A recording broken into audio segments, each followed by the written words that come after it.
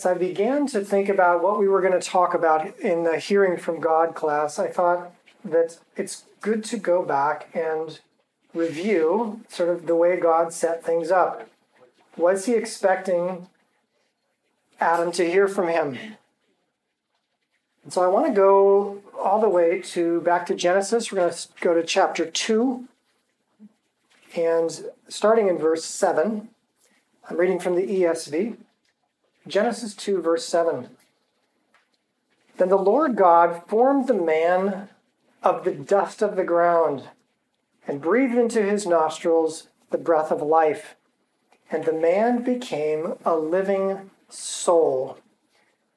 Your version may say, my version actually says creature. Most say a living being. The Hebrew is soul. He had a body.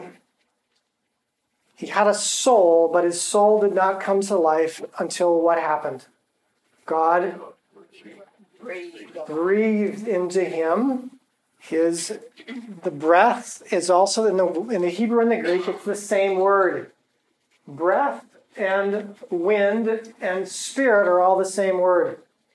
God breathes into something. When Jesus gives the Holy Spirit to his disciples, what does he do? He breathes on them. The Spirit is pneuma, soul, suke, where we get our word, psyche, psychiatrist, psychology. The psychologist is someone who helps you with the soul. We defined that last week as the mind, will, and emotions.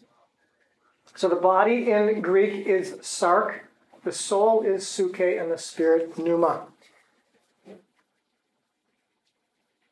So God puts the man in the garden to keep it. He also says in verse 18, it's not good that man should be alone. I will make a helper fit for him.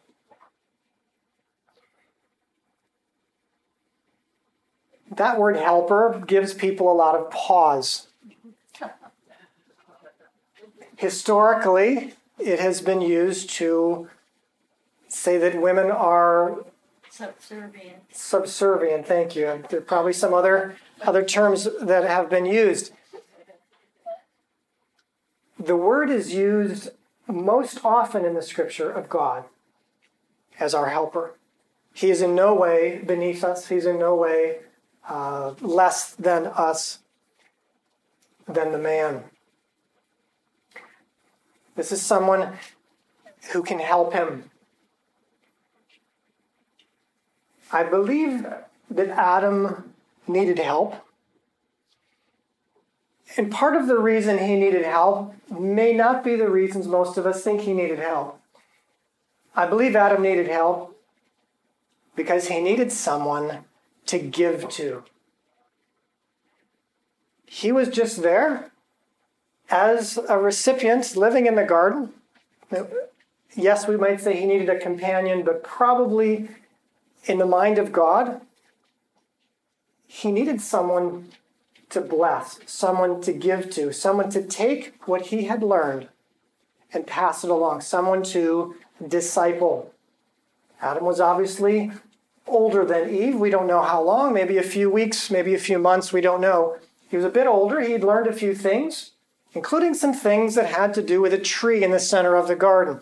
There were some things that he had learned that he was expected to pass along, to disciple her, to pour into her. He needed someone to give to, and so it is in society. I believe one of the problems that we have in our society is that men have become very, very selfish.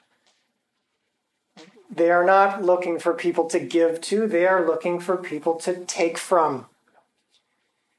But God is not a taker, he's a giver.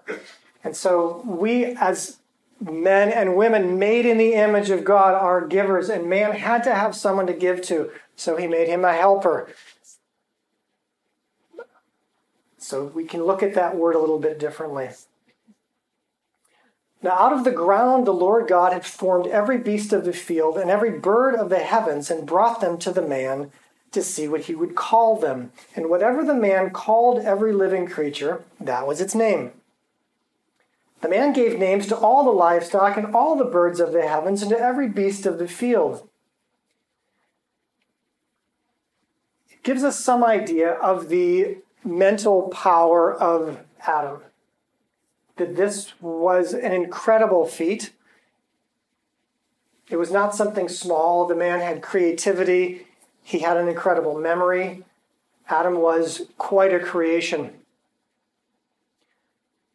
But there's something even more interesting in that verse. It is verse 19 of Genesis chapter 2. Most of you probably think that I said he brought the animals to Adam to name them. That's not what it says. It says he brought them to Adam to see what he would name them. Are you getting a bit of the relationship here? This was not just a job he had to do to get names on the animals so that he could record them in the book. This is a father who wants to see what his son is going to name this giraffe, this hippopotamus, this elephant. What are you going to name that one? I mean, we still do the same to our children today. We're very interested in how their mind works, and we're challenging them to go to the next level. This is the kind of father relationship that Adam has with God. And the question we're asking in this class is, how does Adam hear from God? What is it? What was his experience? And I want to pause right now. It doesn't record a lot of this experience, except later on we learn that God comes to walk with Adam in the cool of the day. But what was Adam's experience with God, and what was that like? I want you to put yourself in that situation. I'm going to give you a few moments to think about it, and then I want you to actually discuss it with each other, because hearing from God, what Jesus has done since he has risen from the dead and has brought us into relationship with the Father, he has redeemed this relationship. So that's why I'm taking us back to what it was originally intended, so that we can get in our minds what it's supposed to be like. So let's take a moment. I want you to imagine what it was like with Adam, with God, and then we'll discuss it. So take about 30 seconds. If things come to mind, what were some words you would use to describe that relationship? Picturing yourself in the relationship that Adam had with God.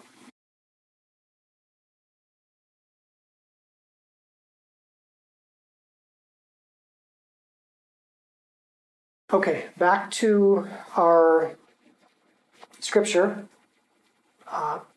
So the serpent was more crafty than any other beast of the field that the Lord God has made. We're now in chapter 3 of Genesis. He said to the woman, "Did God actually say, 'You shall not eat of any tree of the garden'?" And the woman said to the serpent, "We may eat of the fruit of the trees in the garden. But God said, 'You shall not eat of the fruit of the tree that is in the midst of the garden, neither shall you touch it, lest you die.' But the serpent said to the woman, 'You will not surely die. For God knows that when you eat of it, your eyes will be opened, and you will be like God, knowing good and evil.' So when the woman saw that the tree was good for food, that it was a delight to the eyes, and that the tree was to be desired to make one wise, she took of its fruit and she ate, and she gave also to her husband some and she also gave some to her husband who was with her, and he ate. The eyes of both of them were opened, and they knew that they were naked, and they sewed fig leaves together and made themselves loincloths. And they heard the sound of the Lord God walking in the garden in the cool of the day. And the man said to his wife, and the man and his wife hid themselves from the presence of the Lord God among the trees of the garden. But the Lord God called to the man and said to him, 'Where are you?' And he said, 'I heard the sound of you in the garden, and I was afraid, because I was naked, and I hid myself. And he said, who told you that you were naked?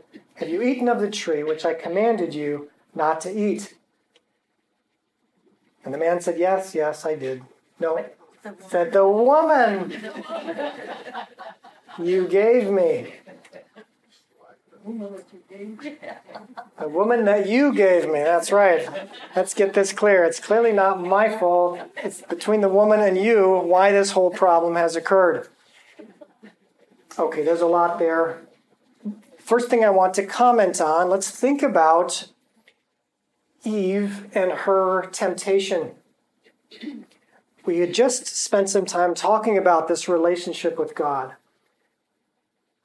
And one of the things that allows us to hear from God is our attachment to him. The word attachment is coming from the research that has been done with the attachment of children and parents. And God is a good father, and he wants us to attach to him. It is that attachment relationship, that bonding you may call it, that then allows us later in life, it shapes us, it allows us later in life to handle difficulties or distress. If we're comforted appropriately, those are the types of things. It allows us to be confident. Many things happen with us, what's called a secure attachment. So God had a very secure attachment to Adam. It is the attachments that help us also make good decisions. Because we are thinking what this decision is going to do to my attachment, which is the reason when people come to Christ from the Jewish faith or Muslim faith or any faith, we often look at that with surprise and we are just overjoyed that that has happened. Why? Because they have actually moved into a relationship away from their family attachments, which are typically very strong. Something in their mind has said, I'm going to move toward this truth. I'm going to express myself in this way. I'm going to move here, even though there's going to be a cost. And Jesus did say there was going to be a cost. My father did that, so I recognize what it costs people. But we're talking about attachments. Family attachments are powerful, and when they're healthy, they're good. When they're used to make decisions for other people and control them, they can be very destructive. In this case, God, being a good father, had a healthy attachment with Adam. I'm questioning here, how good was his attachment with Eve? Because she seems to be the one who is targeted by Satan, I believe, because she would necessarily have the weaker attachment. She's not spent as much time with him. And I actually I have a problem here with people who say that Adam was standing right next to her. I've heard that often. For a couple of reasons, I don't think that was the case.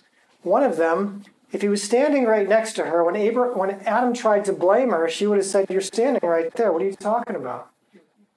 It doesn't sound like, it says he was with her, but this Hebrew with her, I mean, when I go shopping with my wife, I'm with her. Am I right next to her? Probably not. I'm over with the power tools and she's over looking at clothes or something. But I'm with her. We've gone shopping together. That's why I don't think that he was right there with her. I think that he would have said something, or that Satan's strategy would not have worked, because the temptation was for her to be like God. Well, they were like God. They had dominion. Whatever they said went. What was happening, do you imagine, for her to be tempted? Because for someone to be tempted, they have to be lacking something. Perceived. They have to perceive there's a lack. And is it possible that Adam had his relationship with God and he wasn't actually pouring into her the way God had intended. He was sort of had this relationship with God wrapped up, his buddy, and Eve was feeling a little bit on the outs. So a temptation such that you can be like God would actually put her above Adam. She was looking for some way to push herself up. And so I'm looking at this. A temptation takes in our lives because our attachment to God is weak. Sin is essentially attachment to something that is not God. It's promising to give you quite a ride or quite a rush or quite a bit of fun, and perhaps it does initially, but it's going to leave you further from God. It's going to hurt your relationship with God. So God is a jealous God. He doesn't want you. He gives you freedom, but it hurts him when we make decisions that separate him or break the attachment with him. I believe that Adam perhaps wasn't showing her quite the attention that God intended. He wasn't pouring into her. And so that she felt that she had found a new friend, someone who seemed very, very wise, someone who had all this experience, all this incredible knowledge about what was true and what wasn't true. And one of the things that attracts us, especially as young people, is people who are very brazen and bold, even atheists. Ooh, you can say those things and lightning didn't strike you. If we grew up in a conservative environment, we're very impressed with people who are dismissive and brazen and talk against God, and they just seem very powerful, very in the know. And I believe that's what Eve was faced with here. We also have to think about the brain, what it is that this chemical dopamine is triggered by. Novelty, right? You see a child, what do they look for? Shiny things. They're just looking for shiny things.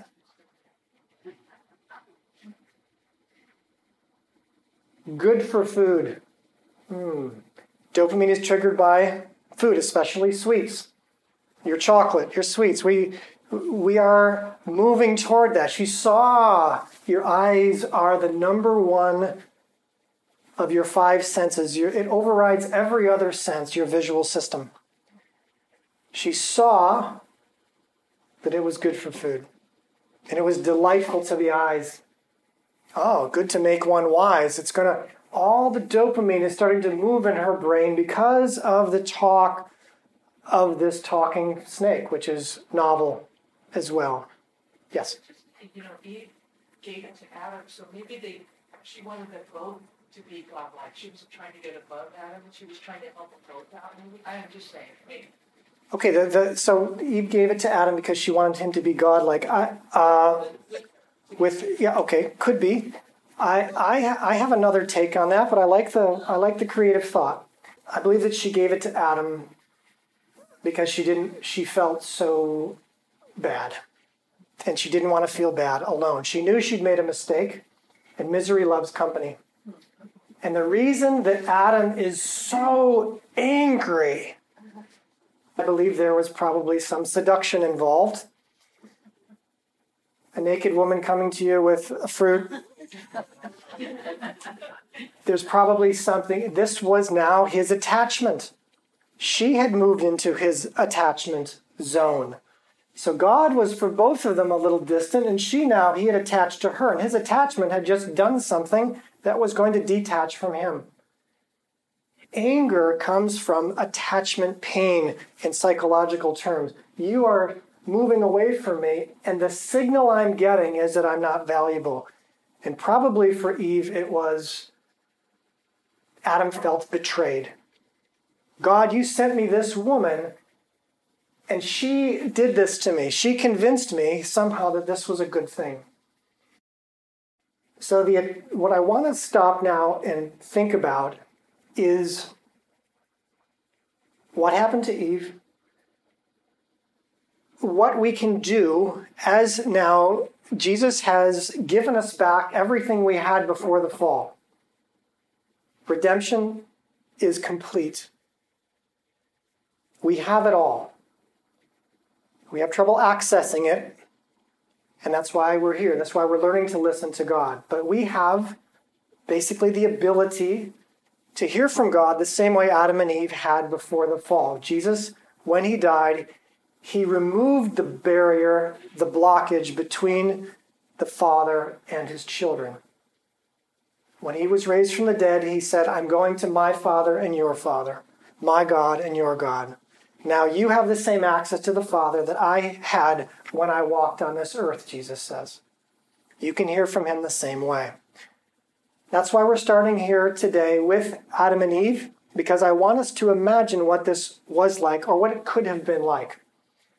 So I want to take a few minutes now and get you to talk with each other a bit more about perhaps ways that you could move toward God or attach to God that would help diminish or encourage your hearing from him and diminish your not hearing from him. And maybe we could even talk about what Eve should have done in that very difficult and challenging situation. It's easy to look down at her and say, I can't believe you did that. Well, let's think of some options. Let's think of some options for her. And as you think of options also for yourself. You're in a situation, you're tempted, you've been angry, your relationship doesn't seem right, you're tempted to do something that's going to fix the problem, ends up being a mess. So let's chat with each other here for a couple of minutes on those topics.